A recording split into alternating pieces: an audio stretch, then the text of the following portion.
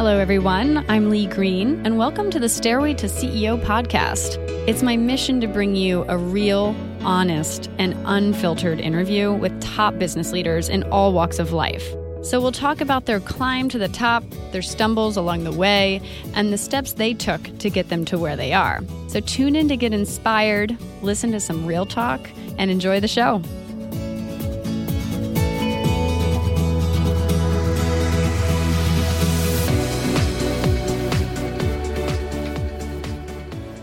Hello, everyone. Welcome to another episode of the Stairway to CEO podcast. I'm your host, Lee Green, and today I'm in San Francisco talking to Sahil Jain, who is the co-founder and CEO of AdStage. We are here at the AdStage office, and just to give you some background as to what AdStage is, AdStage is an advertising technology company that allows businesses to better understand and consolidate all of the data from their online ad spend across multiple networks in one place, basically enabling paid marketers to understand the business impact of all their campaigns. I met with Sahil a few years ago through one of our mutual angel investors, and it's always fun to reconnect with him when I'm in town, attending either the Launch Festival or Launch Scale events. This year, I'm here in San Francisco, attending Launch Scale, which I highly recommend checking out if you're a founder, investor, or aspiring entrepreneur. Jason Calacanis always hosts an incredible event that you should know about. In this episode, Sahil is going to share his story about how he dropped out of high school to start working at Yahoo at 17 years old, to launching his first company, Trigger.io, and then raising $1.5 million in funding within the first month of incorporating AdStage. It's a really interesting story. I hope you enjoy this inspiring episode, and if you like what you hear, please feel free to leave us a review.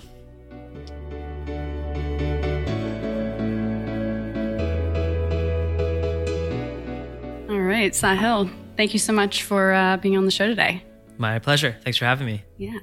So let's just get started right from the very beginning. Where are you from? Do you have siblings? What did your parents do? Sure. So I was born in Portland, Oregon. I'm Indian in descent. My parents were both born in India, in northern India. My dad was born in Rajasthan. My mom was born in Delhi. And so they immigrated over and they had us. I have two older sisters. One is a doctor. She's actually finishing up her fellowship at MGH at Harvard. And then my other sister is my oldest sister, so I'm the youngest. My oldest sister, Neha, is the world traveler. She also actually launched a company at Launch Festival. Right, I met her at Launch. You did meet her. Yeah. So, awesome. So Neha's done that. She's worked at the UN for the government. She's done all sorts of things. And then myself in the tech world, following kind of, I guess, in my dad's footsteps, he was also an entrepreneur in the tech world, in the telecom industry. Nice. Yeah. What did he do? So he used to scold us by giving us what was it called back then? He used to call like the network speech. Like when we were doing things, we were bad kids, whatever. He'd be like, no, Dad, don't do it. The typical, everyone has that story. And his was about the internet. And so he started one of the first telecom companies in the United States. And they specifically were focused on fiber optics. And so they were laying down some of the first fiber wires throughout the United States to power the internet. Wow. So he was a founder, the CEO, raised $190 million and sold the company for over a few billion, but he's still a village kid. He grew up in a village in India, and he's a total, worse than Slumdog Millionaire.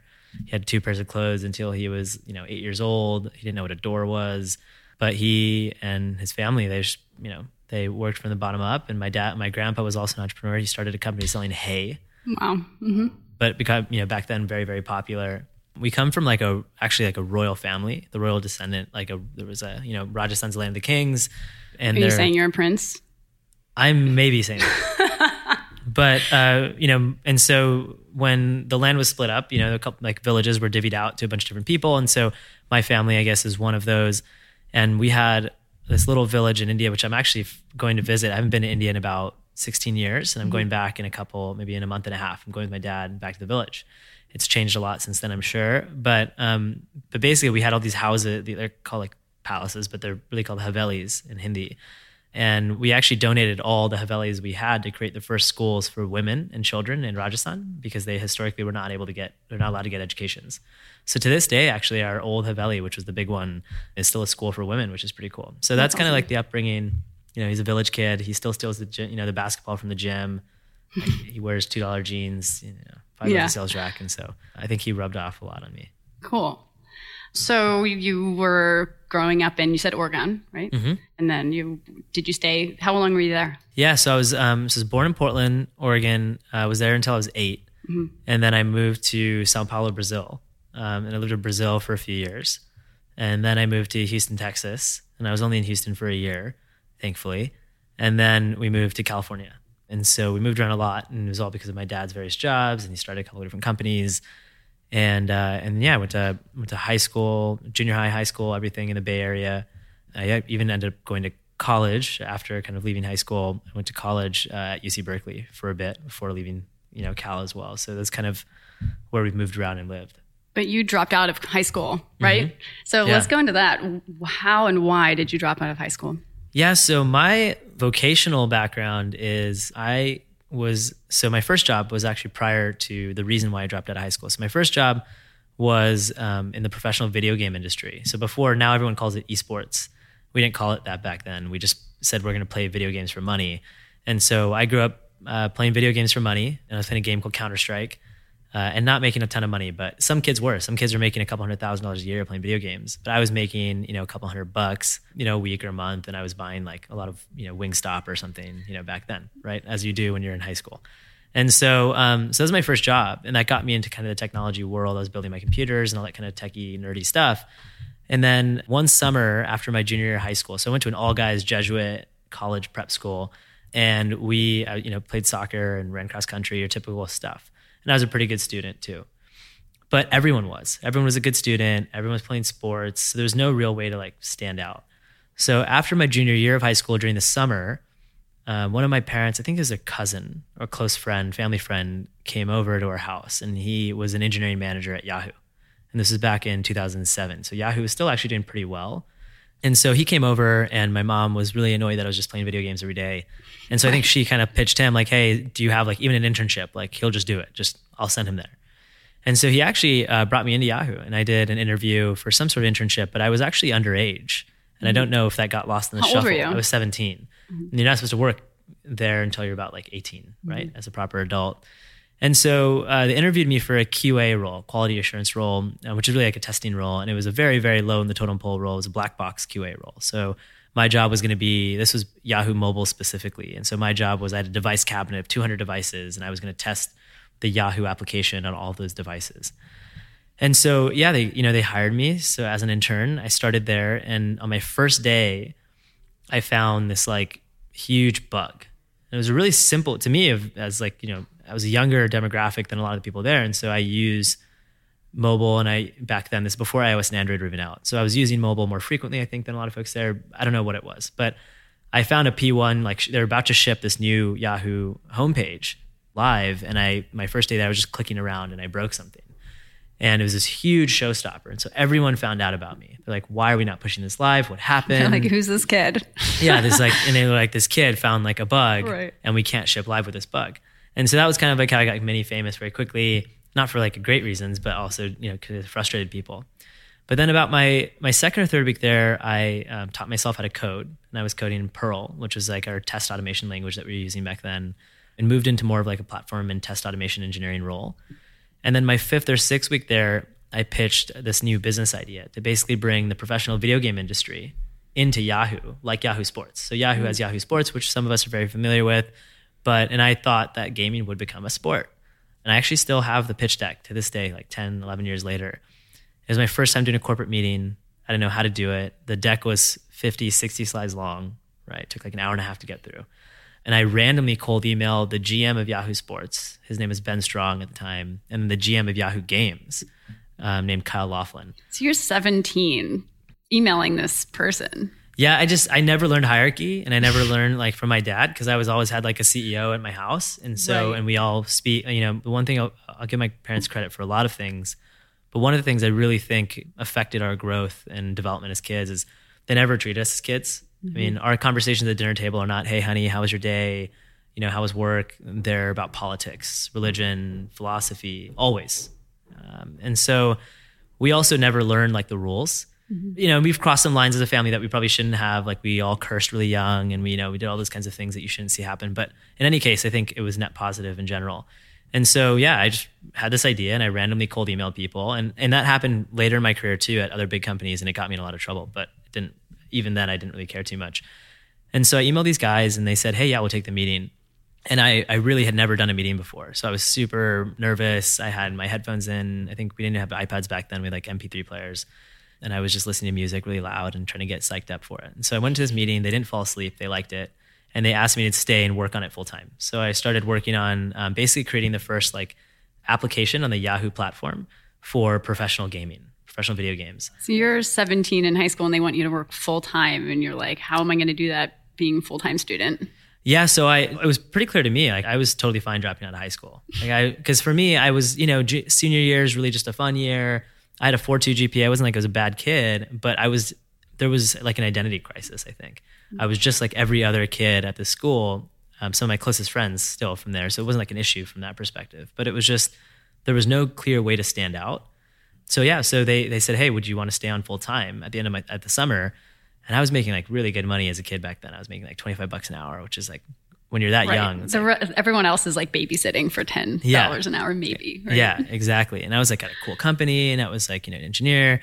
And so, so I talked to my dad. I went home, spoke with my dad and my mom, and I said, hey guys, like I'd really like to pursue this. And again, another good thing that they did, they let me do it. My dad was very fine with it. And he's like, he'll figure it out. Like we'll figure out night school or we'll do something. Mm-hmm. My mom was definitely not super supportive. Mm-hmm. And I actually so in Indians, like we have like family friend parties. And we went to we always go to like a bunch of family friend parties every year. And so we went to one for Christmas. And this was around Christmas time. And I love messing with my parents' friends because like for them, they all kind of like, they're all very sweet, very smart, very affluent, but they all like love to show off about their kids. And I hated that. I really didn't like that they did that because like, they got into this school and whatever. And I just didn't like, our families never really like that. So I went there and all the aunties and uncles were asking me like, hey, so how's school? Are you excited to go back? And I just kind of like wanted to mess with them. So I was like, well, I actually dropped out. And I didn't tell them why. I just paused. And this is before you actually did? You just wanted to see their reaction? I think this might have been right after I had done it, but I really just wanted to like mess with them. And so I did, and they all started freaking out, and the aunties were yelling at my mom, and like, why are you letting him do that? And then I told them why. And I think a lot of the uncles had like, a lot of them were founders and whatnot. And so I think they like, some of them kind of got it. My dad was trying to like kind of console that side of it. A lot of the aunties I think were a little bit more traditional.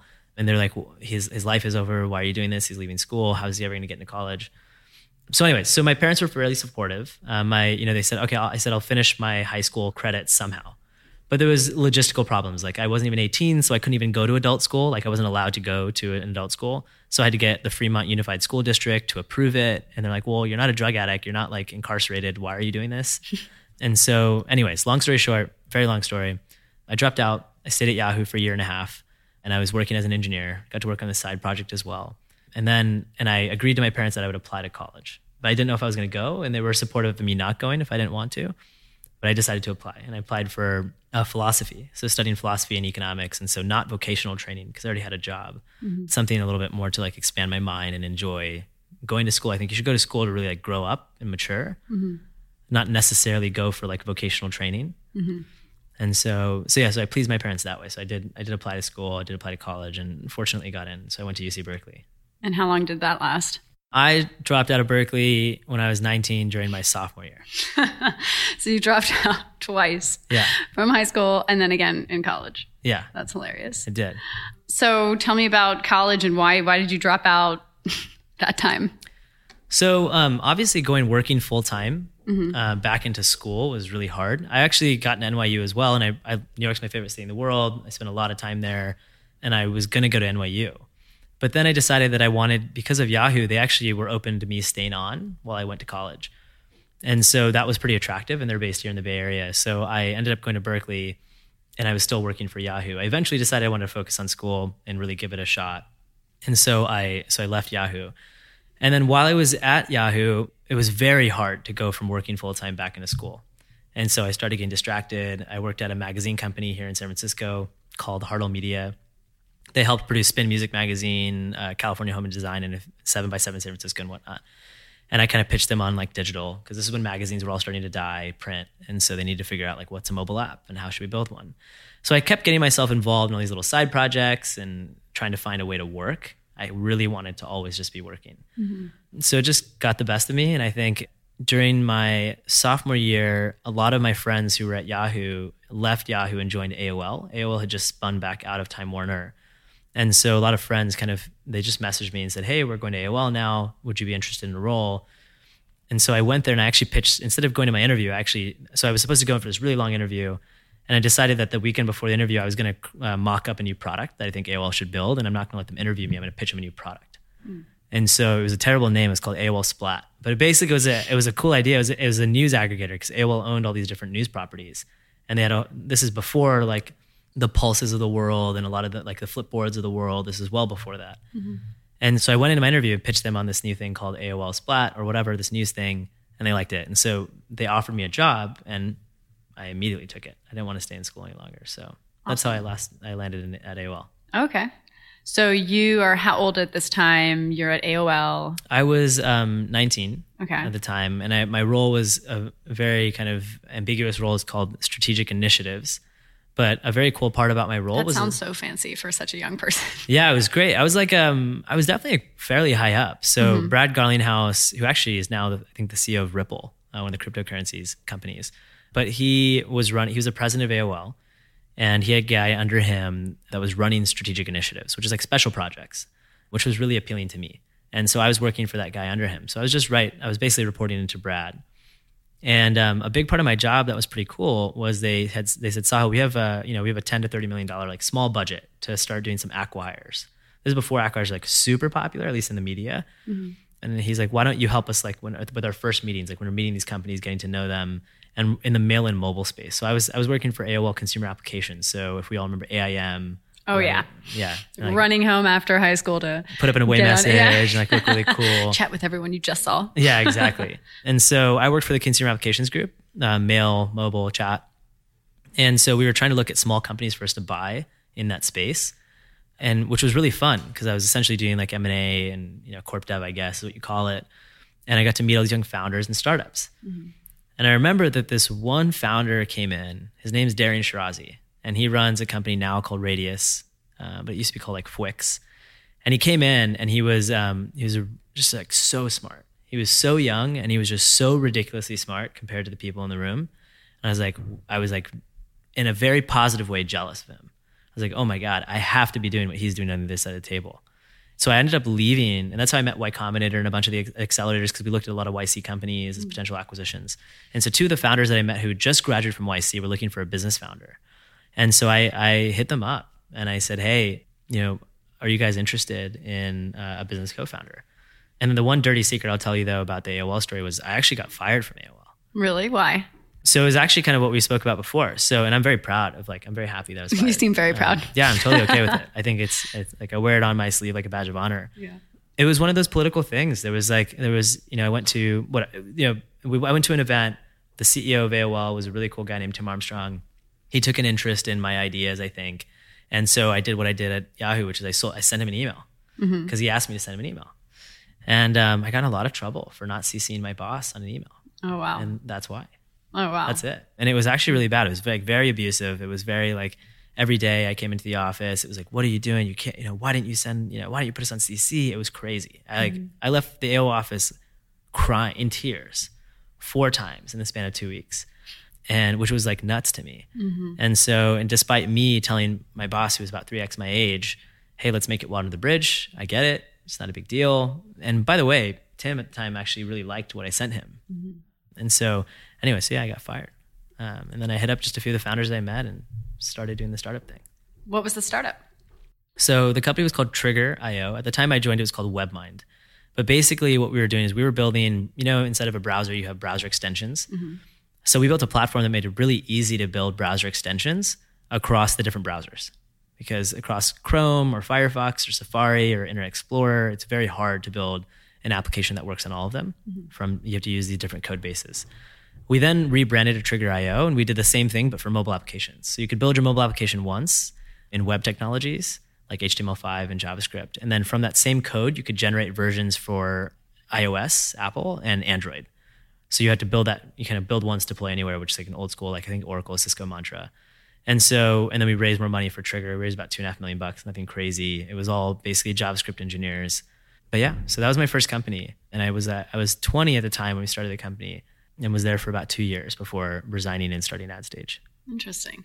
So what were some of your lessons learned in that experience, your first time as CEO, right? So actually at Trigger, I wasn't a CEO. So Trigger, I was a co-founder, but I was a chief marketing officer, but of a 14-person company. So I don't really know if that holds too much weight. But basically my job was as the business guy. So I was doing everything marketing, sales, business development. And then the CEO and the CTO, my co-founders, were both engineers. And so I learned a lot of things from that company. I learned to love the startup world. And I really learned to love working incredibly hard for not very much money, but like that super high risk, high reward sort of situation. And I enjoyed the pace. I like all the kind of basics that everyone tries to sell you on about startups. I think I really did learn to love those things. Mm-hmm. I think I also learned that it's really important who you start a company with, and it's really important to pick your founders properly and people who you get along with philosophically as well as just in general. Mm-hmm. And that doesn't mean they have to be similar. In fact, my co-founder and I today of AdStage are very different, but like perfectly different. So I think I learned a lot of those things. I learned, I came up with the idea for AdStage when I was at my last company. And so that was probably the most prized possession that, I left with. Yeah. So how did that come about? So as you know, AdStage is a platform that basically, very simply put, brings all of your ad data. So if you're running ads on Google, Facebook, Twitter, LinkedIn, and so on, and you want to bring all that data in one place, you can analyze which network's performing better or worse. You can use AdStage to do that. Mm-hmm. And so a year into my job at Trigger, which is about like 8 years ago now, 8.5 years ago, I started kicking off our first ad campaigns. And I have never run an ad campaign prior. And it wasn't just Google anymore. The Facebook ads were out, LinkedIn ads were out, Twitter ads were in beta. There were all these different places to put our dollars. And I learned very quickly that it was very hard to answer very simple questions of which channel's performing better or worse. Is it Google ads or Facebook ads? And that problem has actually gotten a lot harder to, for a good reason, it's gotten even harder to answer that question. Because now as marketers, we have access to even more data further down the funnel. Like when you click on an ad, you don't just care that you got a click or a click-through rate or whatever. You care if it eventually turns into a closed-won sale in Salesforce. But that data doesn't talk to one another. Salesforce data lives in Salesforce. Your ad data lives in the ad channels. So anyway, the very simple idea of being able to prove which channel is working or not, and then being able to optimize around that was kind of the impetus for starting AdStage. So I sat on the idea for about a year. So I was at Trigger for about 2 years. And then at the end, I had reached out to an investor actually at the Launch Festival, not the one where I launched at the year before. Okay. And an investor came by our booth. So I was at a booth for Trigger. And I kind of pitched him on the idea. I was like, hey, I had this idea for this like ad company. Were your co-founders with you? I didn't have a co-founder yet. Well, I mean, from Trigger. No, you're like they were somewhere. A totally different company. They were at the conference, but they were somewhere. But I was just, I was just curious. Yeah. I was like, I had always wanted to be a CEO and always wanted to run my own business. And, Trigger was fine. It was a great company in some respects. And I think in other respects, it was a really challenging company. And so, but I just was kind of feeling the waters out, right? And so I spoke to this guy named Dave Samuel, who runs Freestyle Capital. And I just said, hey, I have this idea and I would love to run it. Mm-hmm. And then another good friend of mine, Owen, who's actually the CEO of Intercom, pretty well-known company. He's an Irish guy, a really funny guy. He took me out to a bar. I had just turned 21 and we were having Irish cider. And he's like, and I told him that, hey, I had this conversation with Dave, and Dave said that if I resign, he'd give me $500,000 to start AdStage. That's awesome. And I was like, shoot, should I do this or not? And Owen was like, typical Irish guy. He's like, you should fucking do it. And you should, I would love to see what a 21-year-old can do with $1 million. And so that next day, after my meeting with Owen, or like drink with Owen, I went and I resigned from Trigger. And I just said, I have to pursue this. Yeah. And so May 2012, 10 days after I resigned from Trigger, I officially started AdStage. We incorporated. And I had met my co-founder a few months prior, and we were getting to know one another. And started AdStage. Awesome. So you raised a round, I think, pretty early on without like anything. But was there something? What else did you do to validate the concept? No, very honestly, we were very lucky. I think we raised a ton of capital with it. We had nothing. We had an idea. We had myself, my co-founder and CTO, Jason, and we had a really, really ugly 10-slide pitch deck. And that's it. And I just went and got a ton of no's and I got a few yeses. And I think, the climate was a little different back then, like the investment climate in 2012. People were still giving money to very, very early ideas that don't have any revenue or traction. And frankly, even then, though, we didn't even have a product. We had literally nothing. But I don't know. I think that the investors, they liked us. as founders. And I think they were really not investing so much on the idea as they were investing on like the people. And they just, I think from what, at least this is just what they told me, is they really put a bet on myself and Jason, that we'd build something of value. And so, we raised a round like 20 days after we started the company. We basically closed our first round, which eventually turned into about a $2.5 million round over the course of a few months. And then I think in 2014, so 2 years later, we raised a $6.25 million Series A, and so on and so forth. And now here we are. We haven't raised too much. We've raised about $14 million over the course of like 6.5 years. Wow. Yeah. And how many employees do you have now? We're at about 27 or so. So still a fairly small, but not like too tiny. How is it organized? Like how many engineers, and what do you outsource versus keep internally? Yeah, we don't believe in outsourcing. So from the very beginning, that was something that I was really not a big fan of. Not to say it doesn't work, but I think if you outsource things like development, I think you should have someone in that location, like a founder, someone very senior, because it can create a lot of different issues, and the quality level is a little bit hard to ensure that it's very high quality, but it depends. It just depends on the relationship. So for us, I always believed in creating asset value in our company. So instead of outsourcing, if I hire engineers, if we ever want to sell the company or we want to raise money, they'll see it as asset value that we own. If you outsource it, you don't own that asset value. And I think one of the most valuable assets of a company, if not the most valuable, is the people. Right. So our distribution is pretty much like half engineering and half at the moment like business, which is marketing, sales, customer success, and like just go to market in general. And then the engineering side is just a variety of, basically full stack engineers. And then we've kind of allocated them appropriately to the different projects or different products that we've built. Yeah. So tell me about like, without obviously mentioning names, like an HR nightmare or like some sort of learning experience that you've had. So I'll preface that we've been very fortunate. After 6.5 years, we haven't had too many terrors. We have had all sorts of odd things happen, as any company will have.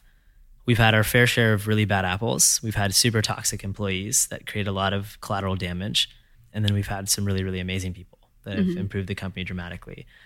I think from an HR side, it's probably best I don't get into some of them, but we've had your typical, I think the issue is not so much the individuals. In some cases it probably was. It's more so like when you get a group of people together, what's created between, it's not so much the fault of the people, but it's the thing that's created between them.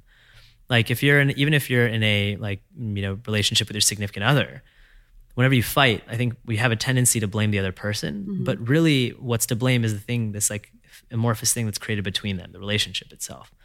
And I think that when you build a company, you're an organization of a bunch of different individuals.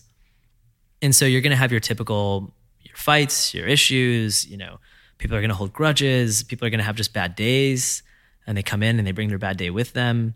And all of those, we've experienced every single one of those. And they've had varying effects on the business itself, including, myself and my co-founder. We often remind ourselves that if we're having a really bad day, we can't bring it in with us. Right. We have to have a smile on our face. And essentially one of the biggest lessons I've learned as a founder too is like my emotions directly impact the business. If I'm anxious, the business will be anxious. If I'm happy, they'll be happy. If I'm sad, a lot of people, at least maybe they won't be sad, but they'll sense it from me and it will affect them negatively. So controlling that has been very important. It's something we spent a lot of time on. And how do you work on that for yourself? How do you stay consistent and persistent and patient and all those things you need to be a good leader? We've made a lot of mistakes. I know that's probably very cliche, but it's also a truism, I think. So we've made quite a few mistakes where we haven't protected our emotions, and we've seen the damage that it causes or the issues that it causes and leads to. In order to improve from that, you have to be relatively introspective, I think. You have to speak. My co-founder and I, we go out and get lunch together all the time, or we're very close friends. I was in his wedding a few months ago, and I'm very fortunate to have him in my life too. And so we've been very close. We talk, we give each other feedback. We talk about things that frustrate us or things that excite us. And through that kind of open discourse, but as well as like our own introspection, we've learned when we've made mistakes, and we've acknowledged when we probably didn't do what we should have done. Or we said something we shouldn't have said, for example. And I think being willing and vulnerable and open to those types of conversations has been really, really valuable. And it's stopped us from making even bigger issues or bigger mistakes. So I think that's probably just like highly introspective, very reflective, and very open to not so much feedback, but just like conversations about how things are going, what we've done well, what we haven't done well. Yeah. And so how do you hire the right people? What's your process and how do you think about hiring or recruiting? Yeah, it's a good question. And especially in Silicon Valley where we're paying kids, like 120 to 140K right out of college, which is absurd. So for hiring, I still spend a lot of time on hiring. So I'll say that after 6.5 years, I have a tab in my inbox that's a hiring tab, and it has over 8,000 emails sent. So I've directly sent out, I've spent a ton of time, and that's hiring across the entire business, whether it's engineering, whether it's design, whether it's product, whether it's customer success or sales. And so I do think I think the culture of your founders trickles down into your company, whether you like it or not. It's some sort of combination from them. I think hiring best practices also come from them. I think they should have a very, very strong hold on hiring, especially until you get to where you're really, really big. Basically, you should protect hiring, as much as you possibly can. We actually had an engineering manager from Square come in. We have these things called lunch and learns, and we bring outside folks in to come give us talks and whatnot. We've had some really cool people. Nice. And we had this engineering manager from Square come in, and he had 6 slides of tips to grow your business quickly, right? Something like that. And 4 out of the 6 slides just said hiring. And I think we always hear about this at the conferences we go to, right, when we talk to investors or mentors. Hiring is your most important job as a founder and as a leader, and hiring the right people. And so as we've progressed over 6.5 years, we've gotten better at identifying who may not be a good fit. It's still very hard to find out who exactly is going to be a great fit, but you can at least start to now remove people from the process that just will not be a good fit and won't be successful in the organization we've created. And how do you do that though? How do you know someone's the right fit? We do a lot of quantitative and qualitative measuring. So when you come in for an interview, there's a variety of different steps. There's a project. There's always a project. On the business side, there's always a take-home project that will test a variety of different skills and characteristics. So we always have a phone screen, and typically the phone screen will be with me on the business side now. And on the engineering side, it'll be with my co-founder and CTO or our director of engineering. So you don't just have a phone screen with a recruiter or something. And so once we have that phone screen, and if we like them, then on the engineering side, we have a technical test that we send them. On the business side, we have a follow-up conversation with the hiring managers, whoever the hiring manager is. And then after that, on the engineering side, we'll bring them in for a full day of interviews, essentially with many people from the team. At the moment at our size, every engineer pretty much will meet with a candidate if they progress through the process in tranches. On the business side, it's pretty similar. So most business roles are cross-departmental. If you're marketing, you're going to have to meet people from sales, you're going to have to meet people from customer success, even from engineering, because you're going to work with all of them. And on the business side, we'll then give a take-home project. So there's a lot of qualitative and quantitative things that you have to hit in order to be interesting as a candidate to us. And we also want the candidate to get to know us very well, to make sure that they think we're going to be a good fit. We have a spreadsheet that actually lists out all the different characteristics that we're hiring for. And all the interviewers will write in their scores for every one of those characteristics, and it'll spit out a weighted average. And that's the quantitative side, right? And then we'll also just go around and rate them 1 through 5. If anyone gives a 2 or below, it's an automatic veto. So if you have 10 people doing the interview, if one of the people give a 2 or below, we'll veto the candidate entirely. And this way you have a lot of accountability across the entire organization, and you have people who are all bought into building a really, really strong organization. And very infrequently do we ever hire someone who's even got a 3. Yeah. Right? So that gives our team feels very empowered that they can really affect who is here. Right. And control kind of the culture that we've built and we add to. And I think that's been a big part of our success in hiring a really special team. Yeah. And you guys do things like have hackathons, which I think you're having one tomorrow. Yeah, we have 2 hackathons a year. They're 2 days. We have food and business and engineering all get involved. And yeah, it's a lot of fun. And so what's the kind of purpose of doing that and why? It's one of those things that has been part of technology culture for I think quite a while, and it's a lot of fun. I really believe in getting away from your day-to-day tasks to be able to let your mind kind of just expand and work on something different. I think it actually is super beneficial for the company. We've had a lot of hackathon projects that have turned into products that we've launched, but you don't have to work on something that's necessarily a product that will launch or something that's directly ad stage related. It can be, we do hope it can be a cultural project. It could be building furniture in the office of something new that we want to have here. It could be, I think one of the teams this time may be building something that it'll be a sign, like a light up sign built for the customer success team, but it's powered by the back end of our engineering deploy system. So if there's a bug that goes live, it'll flash so the customer success team knows something's like broken. Oh my gosh, that's awesome. So like little things like that are really fun, and we give awards out at the end, and it's just a great cultural moment for the company. Yeah. So that's why we like it. That's awesome. So let's talk about fundraising. Fundraising can be pretty crazy. What are some of the craziest experiences you've had, things that you've said in meetings, things they've said to you in meetings? How many no's have you gotten? Let's talk about that.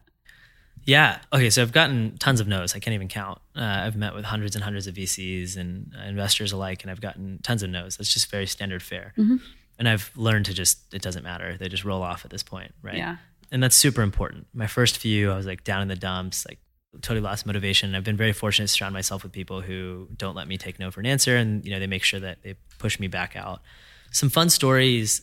So during, I think it was our Series A, I met one of the founders of Android, and he was a really nice guy, and he liked what we were doing, and he was working at Google Ventures. And I'll name drop because I only name drop when I would tell them this to their face, right? Essentially. And so I went into we went through a couple rounds, and it was really good. And I went to the partner meeting at Google Ventures. So this is like, usually you get to like the last stage. It's a partner meeting. You meet the person who brought you in will be there as your sponsor. And then you meet like the entire Ventures team, right? And Google Ventures is like huge. So their entire Ventures team is like 25 people. Yeah. And half of their team is healthcare focused, which is like not at all related to our business. Right. And then the other half is like technology. And they have these people called like specialists. They have like a design team, an engineering team, and they're supposed to be value add. So if you take money from them, you'll have like external design resources or engineering resources that can help advise you, which all sounds really great in theory, and I'm sure it is. So we're in this meeting, and I was, pitching the product in the company, whatever. And we're in the advertising business. And so I got done with it, and we had one guy, really, really young guy. I think he was probably trying to make a name for himself. I'm actually pretty certain he was. He had a really famous mother. And so I think that, I don't know what it was. Like, it just seemed like, now I'm a little older, and so I'm just wondering if he was like in a weird shadow thing. He's trying to get out of the shadow. And honestly, this sounds ridiculous, but this is how it all comes down to, this kind of stuff. It's not like the numbers. It's not all the quantitative stuff. I always tell people that if you're trying to be successful in a fundraising pitch, remember that this man or woman is going to go home to their significant other at the end of the week after hearing 100 pitches. And the pitch that wins, the company that they're interested in, is the most interesting one they had a conversation with. What was the most interesting conversation they had over the course of that week? Right. That's the one that they're going to tell their significant other about and probably be the most interested in pursuing. It's not going to be the one with the best numbers. Right. Certainly that helps, but it's probably not going to be that. So anyways, in this Google Ventures meeting, we went to the end of it, and this young guy raised his hand, and he's like, so Sahil, what's the most expensive keyword in the world on Google AdWords? Which is like really not a relevant conversation and not a relevant random question. Yeah. Yeah. And I think it was because he wanted I think it was like a bravado kind of show off. He got stumped the founder, like whatever it was.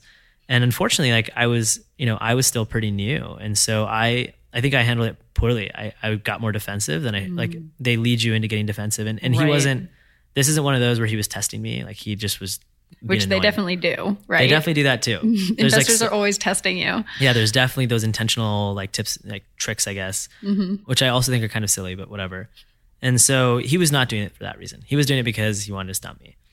And so and that was fine. So whatever. So I said something about like it was an insurance keyword or something like that, which is true, but really not a relevant conversation. In the future, what I would do is, and I have done, is I just say, hey, I'm not really quite sure why that question matters. Can you please explain?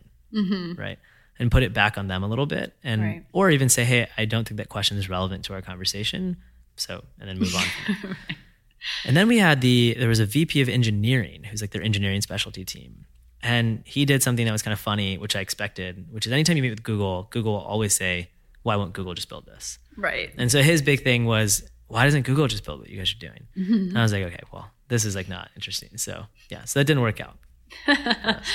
All right. And then, so as far as, those are some of the crazy moments that you had. Do you think that fundraising is like a performance? You've got to get in there and you've got to really grab their attention, right? You were talking about them telling their significant other about the best pitch they've heard all week. How do you make sure that your pitch is the most exciting pitch they've heard all week? Yeah, that's a fantastic question. So yeah, I do think it's a little bit, it should be, I think the most important thing is authenticity. And I think as humans, we all know when someone's not being authentic. So it's not to say that if you're a more introverted person, for example, that you go in there and you have to be screaming and yelling and be super high energy. Right, someone you're not, right? Yeah, you shouldn't do that. I think that excitement and getting someone excited can be done in many, many different ways. Mm-hmm. For the more introverted, mathematical, or like really in the weeds person, that's impressive to me, right? If someone's really like that, I think that good investors will see that as a really impressive characteristic or trait. Mm-hmm. I'm a very high energy person, and like, you know, I always go in very, very high energy. That's just who I am though. I talk at 1,000,000 miles per hour, and I try to get them very excited because I'm very excited about what I'm talking about. And that's just my style. Mm-hmm. But it's also very true to who I am. Mm-hmm. And so I think the most important thing is you get people excited about showing the passion. Like whether you're introverted, whether you're quiet, whether you're loud, you shouldn't be doing a company if you're not excited about it. Right. Or if you're not excited about the impact it may make on the world or your industry. And so your job should be just to, I think if you let that excitement come out in whatever way is true to you and authentic to you, mm-hmm. good investors, and I'm prefacing by saying good investors will know that, and they'll interpret that as excitement, and they'll get excited too if they're excited about that space or right. that problem that you're solving. Bad investors are like, you can't really optimize for bad investors. And there's right. a lot of bad ones, right? And so you can't really optimize for them, unfortunately. Right. So what's something you wish you would have known before you started your business? A lot of things. So there's a lot of things that if I were to start a new company, I would do differently. I think a lot of people ask that, would you do things differently? Right. Would I do AdStage differently? I don't know. But if I were to start a new business, I would probably do things differently. So what would you do?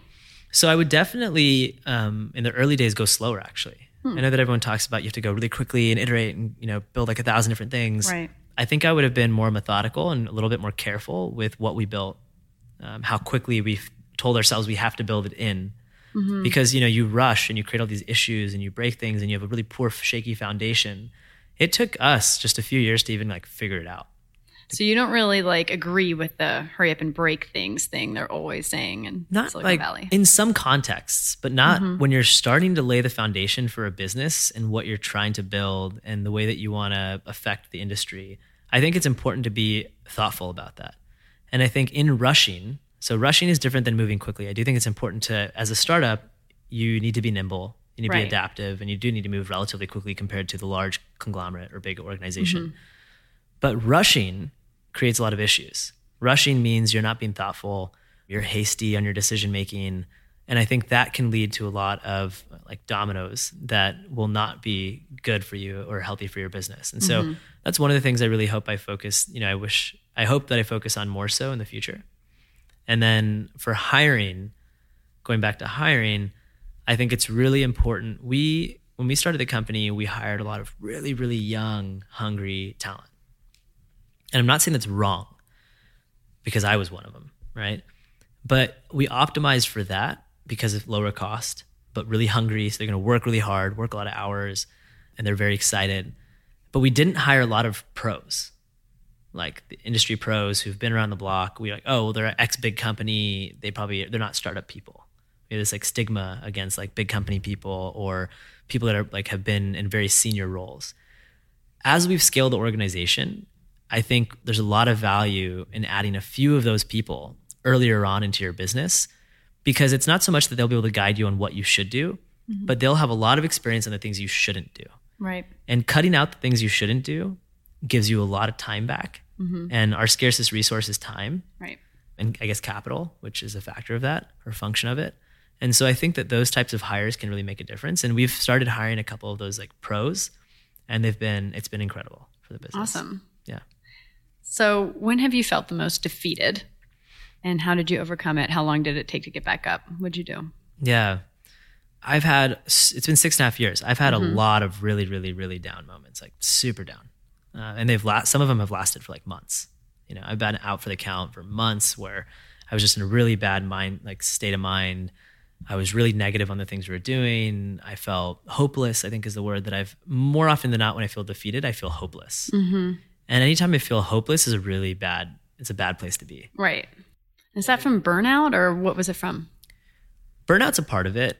My co-founder and I often talk about burnout. We ask each other, are you okay? Are you good so far? Do you need to take some time off? But what we've also realized is as founders, even taking like a vacation doesn't do anything for me. Like I get back and they say, oh, you'll be like recharged. There's no recharging. Yeah. There's like a momentary time off and then you're back at 100%. Mm-hmm.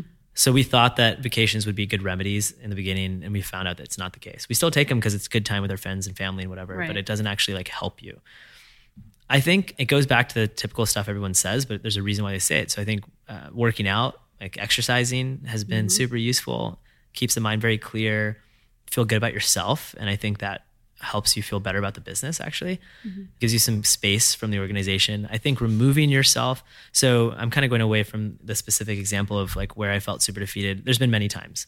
Failed fundraising, when the cash in the bank has been really, really low. When we started last year, when we started the year, we had about 6 months of runway in the bank. Wow. And we had a large, pretty large organization. That's okay. Every company gets down to 1 month in the bank. It's very normal, and then they raise money. But we managed to pull everything. Because of that, we were backed into a corner. And I think some of the most brilliant stuff comes out when you're pushed to adversity. And we actually had a 6-month runway for 12 months. We changed our business model. We made a lot more money. We changed how we kind of collected money up front versus over month to month. And we were able to basically add 12 months of runway without bringing any additional capital from a VC standpoint into the business. And then that led us to raise more money earlier this year. And so that was a moment where I was super hopeless, but I don't stay hopeless for very long. I usually, for whatever reason, have like pretty good resiliency. And I think my co-founder does too. And so we help one another when we're in those situations, and we kind of just like, I don't know, there's no option of failure, really. Right. And so you can't like sit around and like mope about it. Right. So we just keep going. So I think those are some of the not very specific examples of where we've been down and out, but there's the typical. I mean, you lose a big customer, you run out of money, you have VCs say you suck, and what are you doing with your life that you've been working on for years? And so all of those are going to knock you down, and you just kind of learn you have to really trust and believe in yourself. Right. And roll with the punches. Yeah. And so what do you do to build that muscle of resiliency? I think like with anything, you exercise it. Yeah. And so you let yourself go through those moments. You tell yourself that those are just moments, hopefully. And I know I'm very fortunate. Like there's nothing about my life where I have a great family. My parents are awesome. My sisters are great. We're a super close family. I was very fortunate that I didn't come from nothing. I'd saved up money, and my parents are a good safety net if I ever one day needed that. Not that I have. But so I don't have it nearly as hard as some founders have it. I think some people come from a situation where it's super, it's like live or die. Yeah. Right. And those founders are, I admire those founders. I think that they're far more impressive than I am. And I think they've had to deal with this stuff way more than I have, where when there's a really scary situation happening, they have like the next paycheck that they need to do to eat. Right. Whatever. Right. So, but I've dealt with my own existential crises, like if the company were to fail, would I be a failure? What would I do next? Like, I don't have a high school or college degree. Would I be, would I be out of account? But then you kind of snap out of it, and you remember that you have a pretty good life. And in the grand scheme of things, you just get up and start another thing. Right. That's awesome.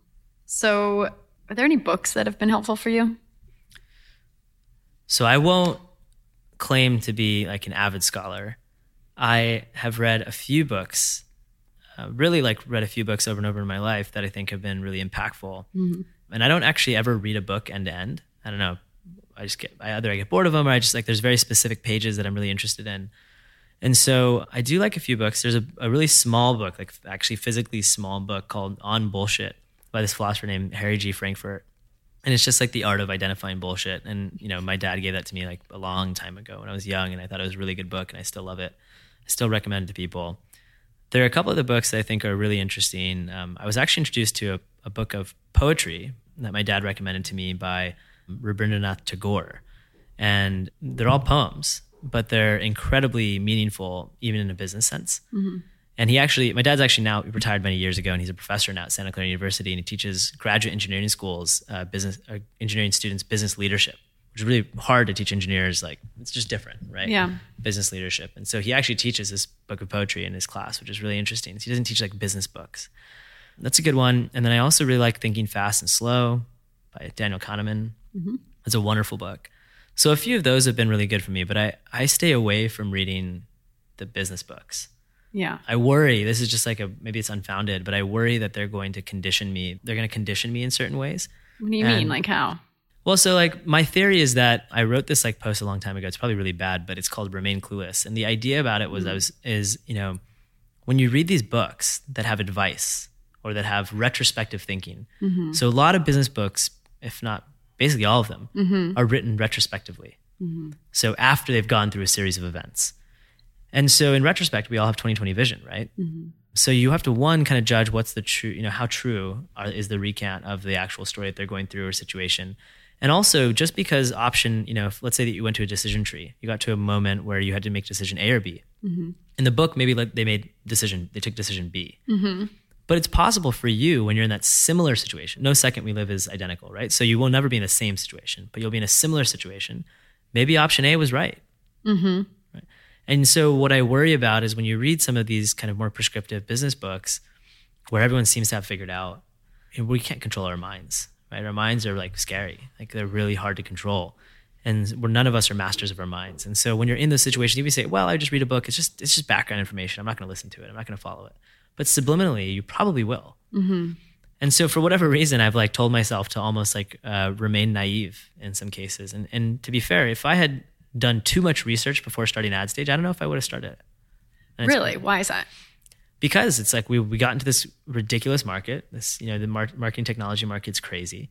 Right. I didn't know it was going to be 6.5 years before we really started to like kind of. How long did you think it was going to be? Like 6 months? Oh man, in my pitch deck, I said we were going to start making $1 million in like 6 months, and like we were going to do X, Y, and Z. And so I think for me, my co-founder and I joke about it all the time. Because if we knew what we know now, like maybe we wouldn't have gotten in the space. We love that we're in the space and we think that we can make a huge impact in it. But it's a really hard space. And so, but because we were so naive, because we didn't know all the intricacies of the product or the space, we kind of like, I don't know, just blindly went for it. We were kind of like, because we were naive, we were just like, oh, we'll do this, no problem. Right. And we tackle these like big, meaty problems that are super hard. So, I don't know. So you're trying to stay naive. Yeah, I would really love to if I can in many ways. Yeah, I agree with that in a lot of aspects. Let's talk about advertising. Since you're such a pro, an expert, you always are speaking on panels about digital marketing and stuff like that. What kind of tips can you give to some of the founders out there listening? Yeah, so advertising is changing. It's huge. It's one of the largest industries in the world. You have the United States, it kind of leads in terms of advertising dollars. And then you have, I think Japan's the second largest market and so on. So it's a global market. And understanding it from a global purview is really important. Knowing that it's incredibly quick. It's a very, very fast market. It's changing all the time. So what I tell people when they're getting into digital and they're trying to understand if they should, what they should do, I recommend a few different resources. There's marketingland.com, for example. Kind of all the how-to and help resources is what I recommend people to do and pay attention to it every day. Because there's always a new announcement, there's always a new product, new tool, new way to advertise, new way to measure. What I would tell most folks is that advertising and running what we call paid marketing is just obviously part of, if you have a really good head of marketing or a good head of demand generation, they'll tell you that obviously paid is just a part of your strategy. Surprisingly, there have been some businesses, I'll put an asterisk there because there have been some businesses, like we call them micro brands, on Facebook. Like we have a couple that are awesome customers, like Movement Watches and all the mattress companies like Casper and Purple and whatever. And we call them micro brands, which are like single product brands, like e-commerce brands. And some of these companies, it's like amazing. They were able to figure out Facebook ads and figure out how to turn $1 into 10. Their core strategy, their marketing strategy, their business strategy was Facebook ads, right? How to run Facebook ads at scale efficiently. Dollar Shave Club, like a lot of the earlier kind of like on-demand and curated kind of boxes and stuff. It was all advertising-led strategies because advertising is a very, very quantitative way to figure out if you can turn $1 into $10. I put $1 in and I get $10 out from like a lifetime value LTV standpoint. Right.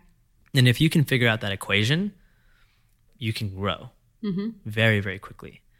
So that's what excites me about advertising. But in order to figure out that equation, that's when the instrumentation, the measurement, the domain expertise does come into play. A/B testing of different ads. All of that stuff. Yeah.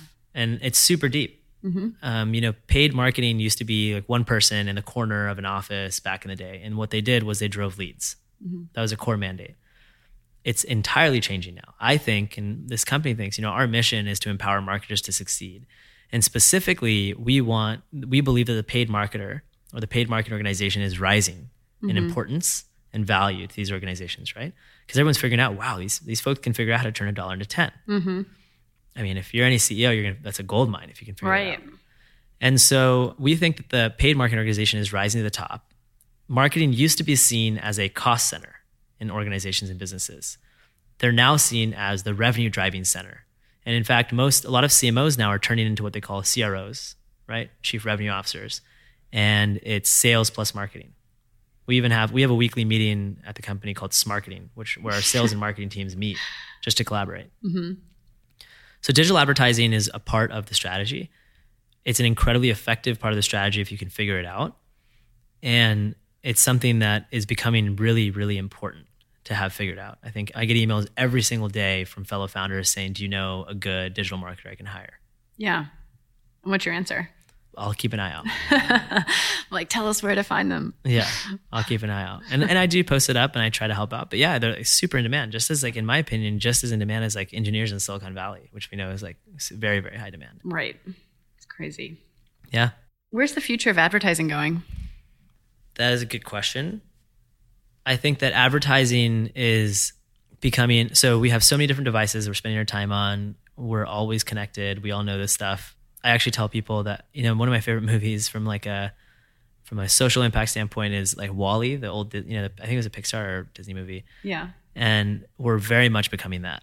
Right? All these on-demand services and ordering everything. And all of these services we use are inputs that advertisers can use to target. It's data that they can then use to better know the consumer and to target. Advertising is getting, as we all know from the conversations, is getting into a very interesting world where it's a little scary. We're allowed to track a lot more data, but it's highly effective, and it can be used for good and it can be used for evil, which we've always kind of known. And as we start to invent new technologies or further existing technologies like VR and AR, you're going to have different ways to consume content and therefore different ways to consume advertising. You have these AI, products like Alexa and Google Voice or whatever, Google Now or whatever it's called. And they're all figuring out ways to come up with voice ads, right? Or voice deals. And you have, I always tell people that like, I love Batman, and Batman has like in the Wayne Tower at the very bottom, he has that huge R&D lab where he has all these like cool gadgets and stuff. I would love Ads to become so big that one day I'll have like a little R&D lab where I can just sit down there and like build really cool stuff for the future.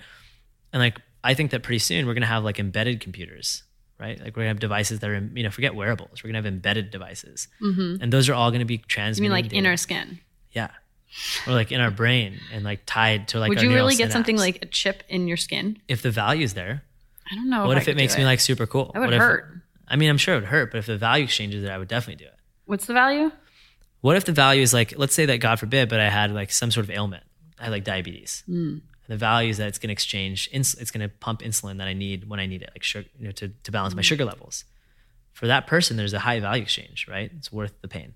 Yeah. But then they also have medical data on when they're getting insulin and how often they're getting insulin. And so with every type of convenience exchange that we go through as consumers, we're forfeiting some of our data and some of our privacy. I'm okay with that. I'm a big advocate that our privacy is a thing of the past. It's probably going to go away. It's not a popular opinion. It's certainly a scary opinion. Yeah, I kind of agree with you.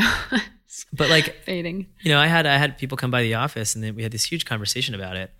And I said, well, about half the group of like 30 or 40 people raised their hand and said they want to protect their privacy. The other half agreed that privacy is kind of gone. Mm-hmm.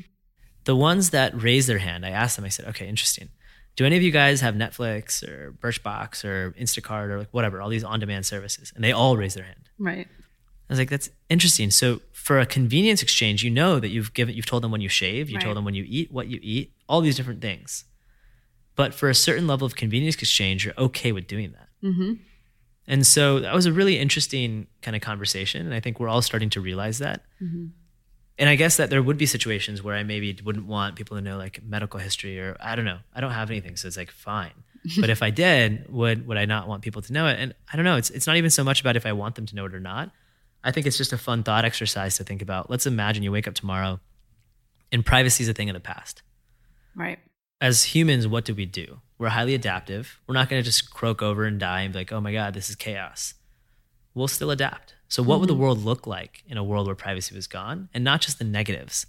What are some of the positives that we could derive? Mm-hmm. And I think that's a really fun exercise to think about. But it does scare people for sure. Yeah. What do you think are the negatives and positives? Probably a lot of the negatives are things you see in Black Mirror. Yeah. Right? I think it's a really intriguing show where they show a lot of kind of technology that's so close it's believable. and the negative impacts it can have. Yeah. I think that show is all about the negative impact of technology advancements and things like privacy. And it's admittedly really scary. Yeah. I think the positives are like a super interconnected, like every device knows what you need at the given second that you need it, knows all your tastes and flavors or whatever. Just all this kind of customization around the person and the individual, not just a human, but the actual unique individual. That would make life really interesting, really easy. There's a lot of convenience that could be extracted from that.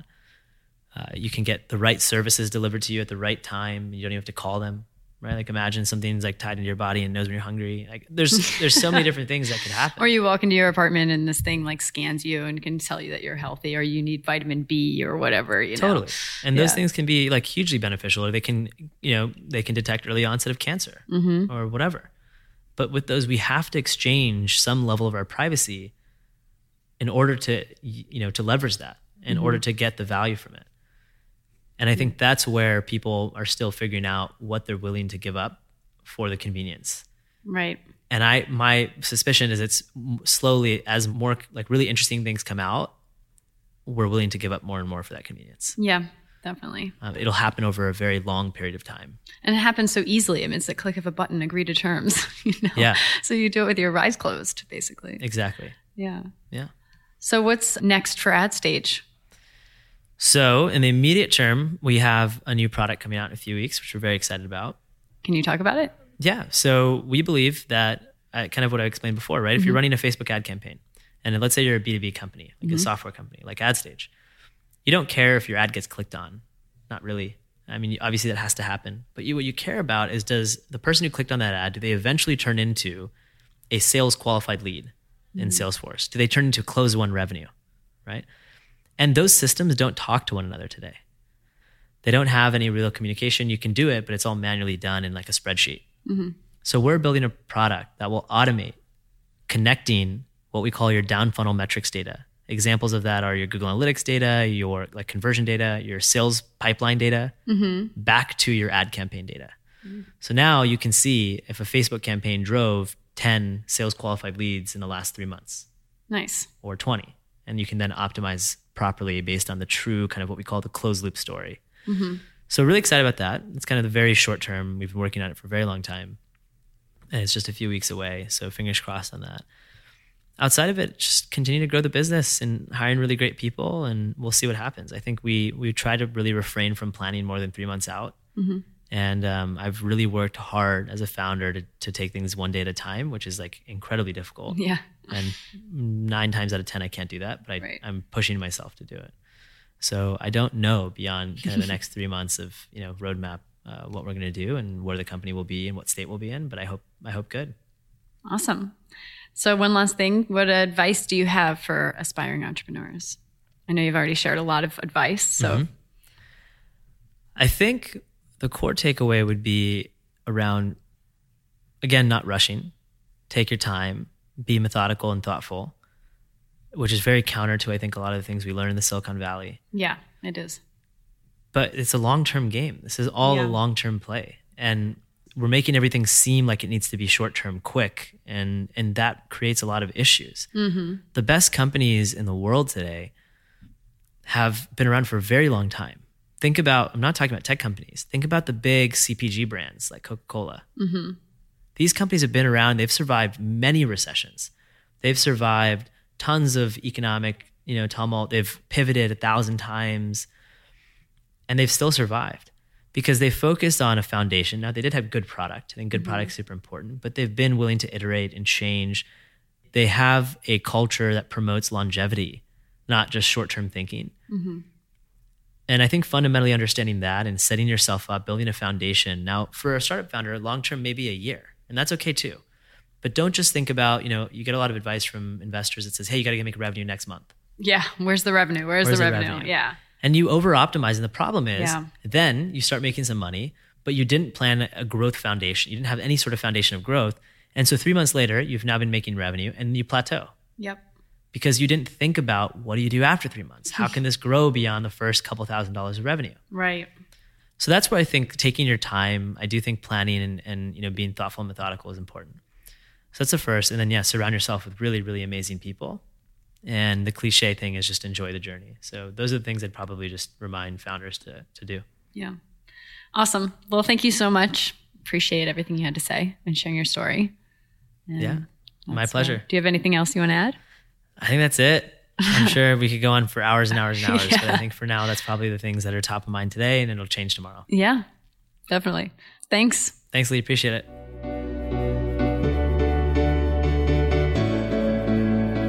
Thanks for listening to the Stairway to CEO podcast. Once again, I'm your host, Lee Green. If you have any burning business questions, please feel free to reach us at stairwaytoceo@gmail.com. We'd love to hear from you. And if you like what you hear, be sure to subscribe to the show, tell your friends, and leave us a review. Until next time, keep on climbing.